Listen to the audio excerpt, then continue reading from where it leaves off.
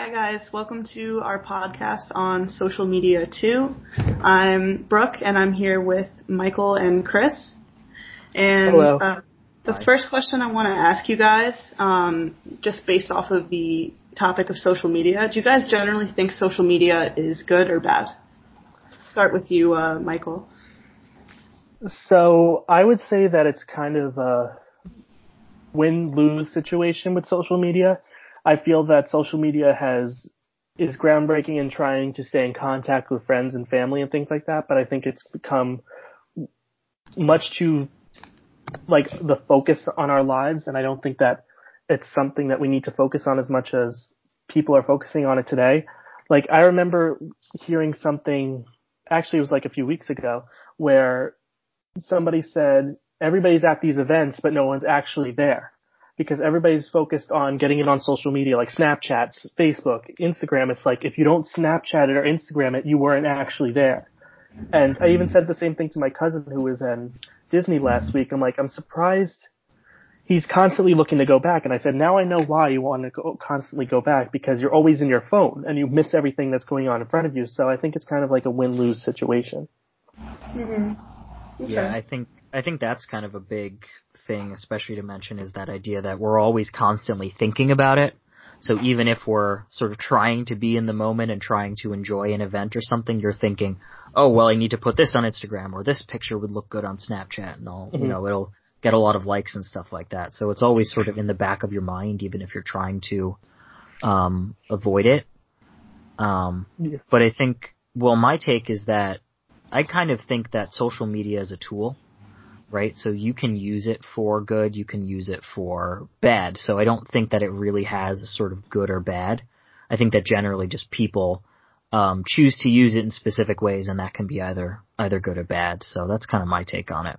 Yeah, I completely agree with you. I feel like, especially with education, it can be a really positive tool because the teachers should be implementing, if they are implementing social media or technology, it should be meaningful and it should be tied to an assessment that's actually going to benefit the students. So if it's being used in a way like that that's appropriate and actually has some justification behind it, then it really is generally good. It was created for that reason. It was created for global communications and enhancement, but when we are coming down and talking to the psychology of social media and the psychology of being human, especially target audiences like adolescents who are more prone and susceptible to, for example, like cyberbullying and whatnot, it can be negative. But then again, there's also the take that bullying existed before cyberbullying, etc. So yeah, I agree. It really comes down to how it's being used in what situation.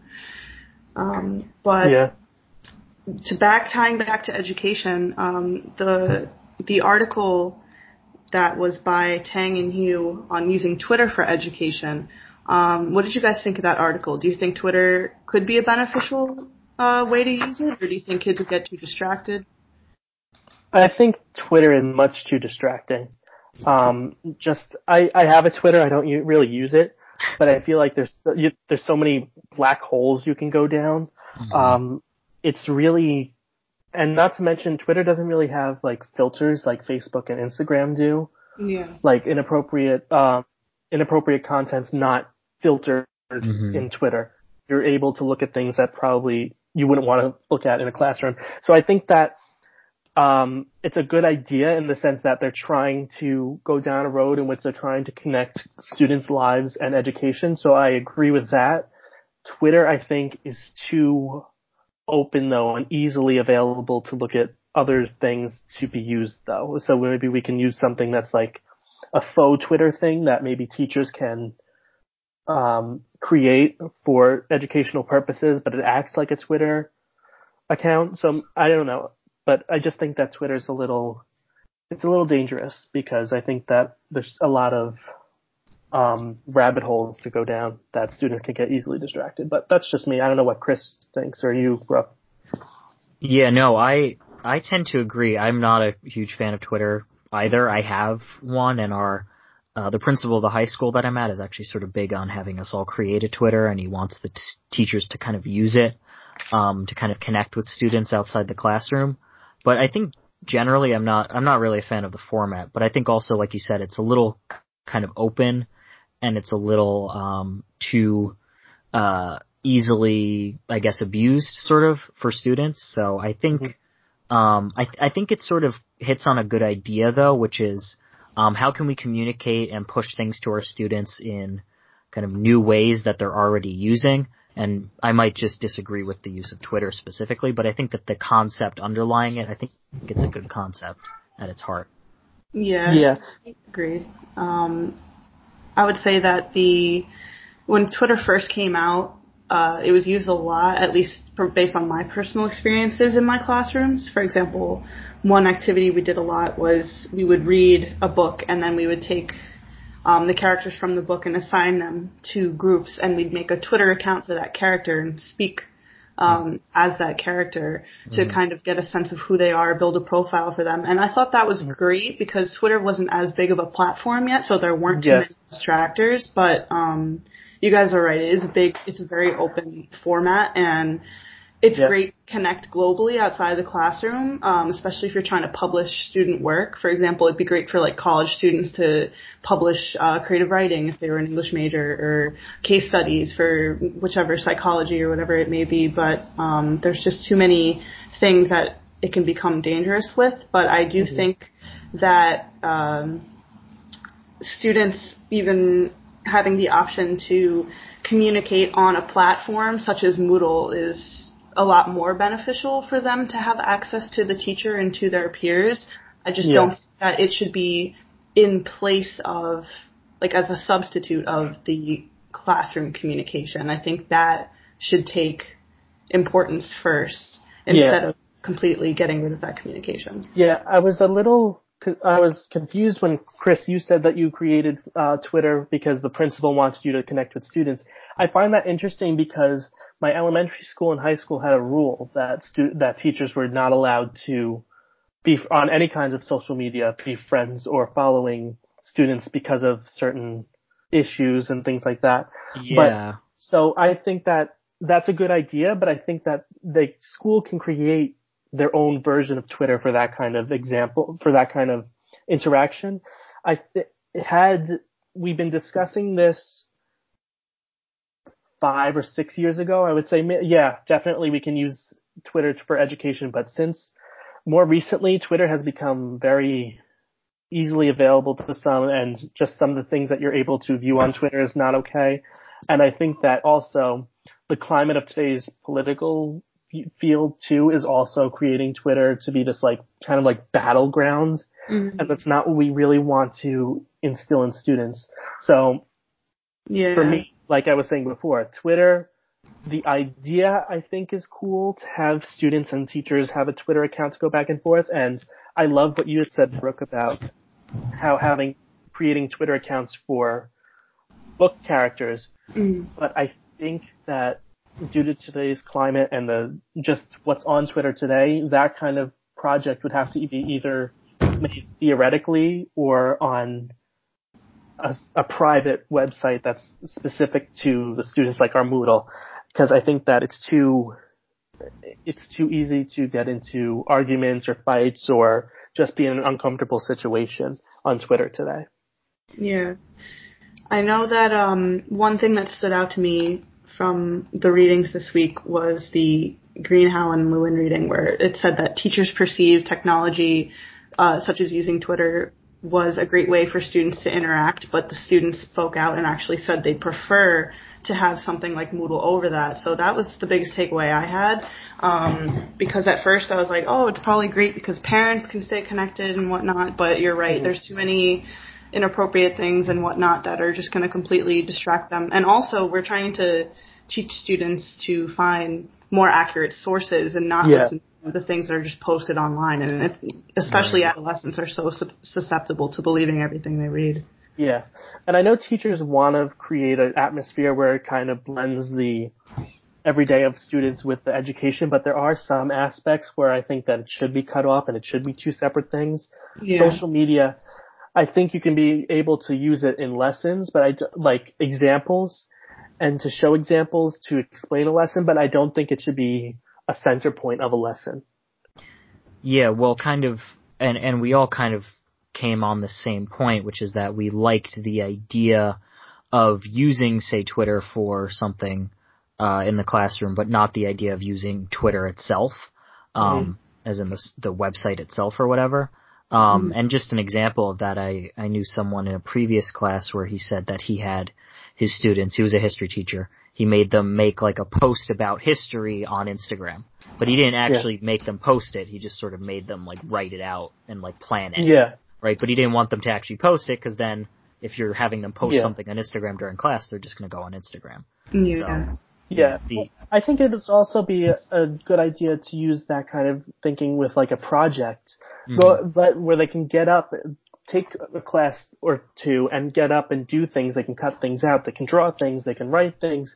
Let them use that. They don't always have to use technology, because technology at the end of the day, you could still be sitting there, but you're just on a computer instead of writing something down. Whereas if you tell them create a poster that looks like an Instagram post, they're going to get really into it, and they're going to be like, oh, well, we can use this, this, and this.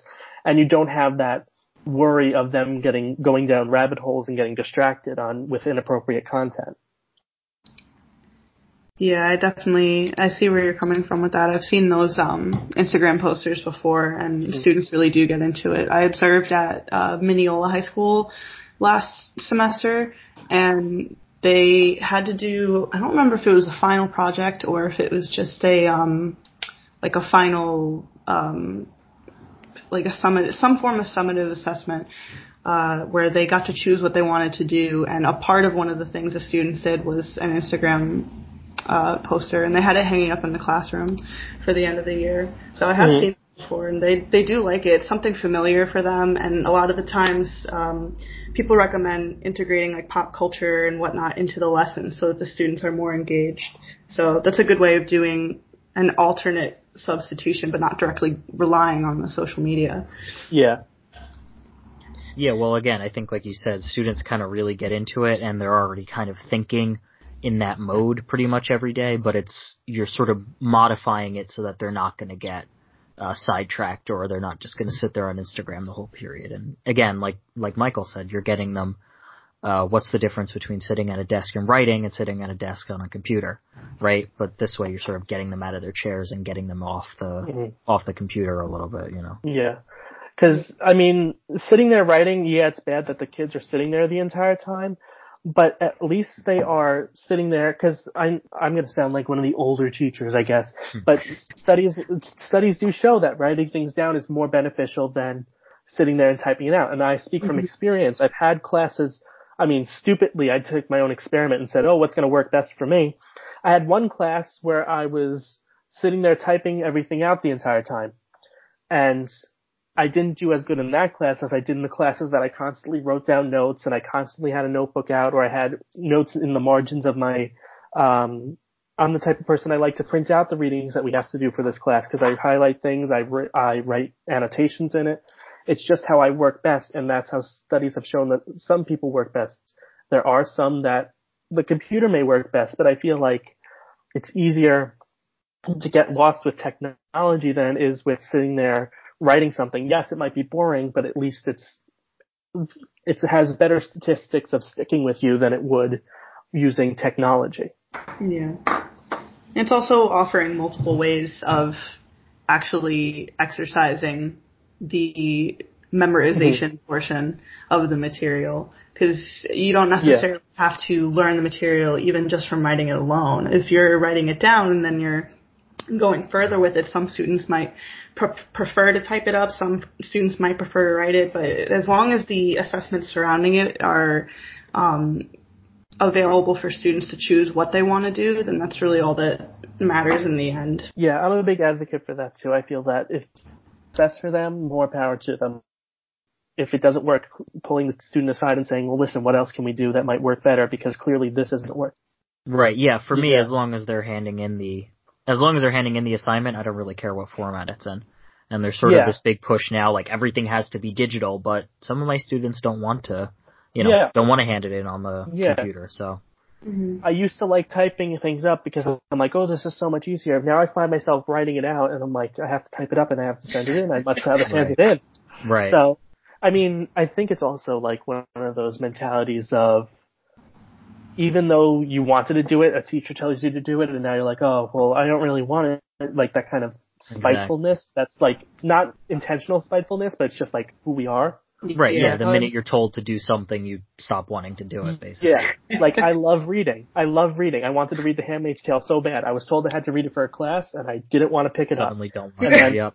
that class ended, and I sat there and read it, and I loved it. So it's that kind of mentality. It's just, and I don't want to be like that. I try my best not to be like that, but sometimes it just can't be helped, especially with certain kids that may have like different situations where they don't have the ability to learn like their peers, and it's frustrating for them, and then they're like, you know what, I'm not even going to try. So I think that's kind of where it can go too. Yeah, and I think that kind of ties back into the whole idea of trying to use tech and social media in the classrooms, is that it can be difficult because suddenly something that a student might love to do, like, you know, use Twitter or use Instagram, the teacher says, were you doing this for a project? And they go, oh, I don't want to do that now. Yeah. I don't want to make a video now, even though they do it constantly in their free time, you know, Yeah. so. That's how I feel. I mean, I agree that technology needs to be implicated because we are moving forward. We need to keep moving forward. Mm-hmm. But I think we need to be careful with how we do it too, especially with technology, because you don't have the same problems that you would have had in the past. Now you have the problems of you need to lock this site for them and they can only use this site, and then some students are smart enough to go through that, right, and jailbreak that, but they can't figure out what you need for it's it amazes me because I'm student observing now, some of the students, I mean, not to say they're dumb, but some of the questions they ask them, like I would have known that at their age. Meanwhile, they jailbroke their iPads and they're able to play Tetris while the teacher's sitting up there trying to explain something to them. Exactly. So it's different problems that we need to face, which comes with any kind of new idea, I guess. But I mean, is it going to be able to be fixed, or is it going to be constant with, like, these students are constantly going to be able to find a way to get around it? So I think it's a good idea to use, but with caution and with gradually in the beginning. So let me ask this before we wrap up the podcast, just as like a final exit question. Do you guys think that in your future classrooms you are going to kind of address the question of social media with your students, whether it be pertaining to reliable sources or asking them what they would prefer if they want to use social media in the classroom? Because I know that one article I mentioned before, the students expressed that they did not. Would you allow that opportunity for your students in the classroom? I think I would, but with guidelines to follow, I guess. Like I said, I'm all for anything that helps students learn. Yeah. So I would suggest it to them if they wanted to do that, try that out, and then seeing if it's not working, even if some kids get upset with you, you're going to have to say, okay, this isn't working for the majority, we need to find a new way to go about this. So I think that I'll keep it open, but I'm also going to keep it open in the sense that I have the right to shut it down if I need to, and we can go back, like, still use technology, but not social media. Yeah. Right. Yeah, I think that's my kind of thing, is I'm open either way. I don't really sort of fall hard on one side or the other. And, you know, like Michael was saying, you know, if students think that it helps and if they're doing the assignments that, you know, it's involved with, and if they're doing them well and it's not proving to be distracting, or if they're not, and if they're enjoying it, of course, then, you know, I would be kind of opening to keeping it or continuing with it or building on it. But, you know, if it can become a distraction or if it becomes a problem for a lot of students, then yeah, I'm also open to kind of not using it. So I think I don't know. I'm open to it kind of either way. Yes or no. Yeah, it's just social media I feel like this is the one part of technology that needs to be separate sometimes. So I'm a little hesitant in letting it go forward, but I will let it go forward to see what happens. But I think this is the part that should be separate and shouldn't be introduced into education, because teachers and students aren't allowed to be friends on social media for certain schools, and that's like the rule. So I think that can be this kind of blurs the line a little bit, and it could go either way. So, just my viewpoint on it. So, I know, Brooke, what were you about to say about it? Oh, I was going to say that I would probably do the same thing as both of you guys. I would offer it if my students had sparked an interest in it, because I do want to make sure that the majority is getting their needs assessed, but at the same time, I don't want just the majority of the bell curve to be the ones that are receiving what they need. So I would definitely make it optional, but if it got to the point where I didn't think it was a meaningful assessment, I would take it away, because there are so many different options and platforms through technology that we could use alternatively to social media. And I do agree that I think social media in itself should stay social media, like literal a social platform for the students to exercise when they're not in school, so that they can unwind and use it at their leisure if they choose to. But I'm very flexible, so I guess I would always give it a shot. Yeah. But do you guys it have may separate kids from their... Oh, sorry. I was just going to say it may separate kids from their social media accounts for a little bit, too. We could end the epidemic of students constantly being sucked in. Just have all the teachers be like, okay, you have to post this, and this, and like this, and this for homework. I don't really want to do that. Yeah. Oh, suddenly I don't want to use Instagram anymore. Yeah. Yeah, because now it's covered with all my friends' posts for their history and English classes. Yeah. Yeah, that's not bad. I like that.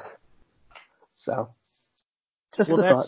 That's sort of something that I was thinking about, is using all this tech in schools and things like that. And then, I mean, the thing is, they're going to go home and they use their computers anyway all the time, right? So at school, do they really need to be on the iPad or on their Chromebook and things like that? That's true. It's just, it's kind of just one of those things that, you know, what do we want to accomplish in school? And maybe we want to accomplish having them be tech literate or something like that, but also maybe we want to accomplish getting them away from all of that they have at home all the time. But that's a different story. Yeah. Right. Do you guys have any more questions that you want to address? None that come to my mind. I think we kind of discussed what I thought we would. How about you, Chris? No, I don't have anything particularly. I sort of got everything out that I wanted to talk about. Perfect. All right. Well, thank you guys so much. And thanks everyone for listening to our podcast. Bye, everyone. Bye.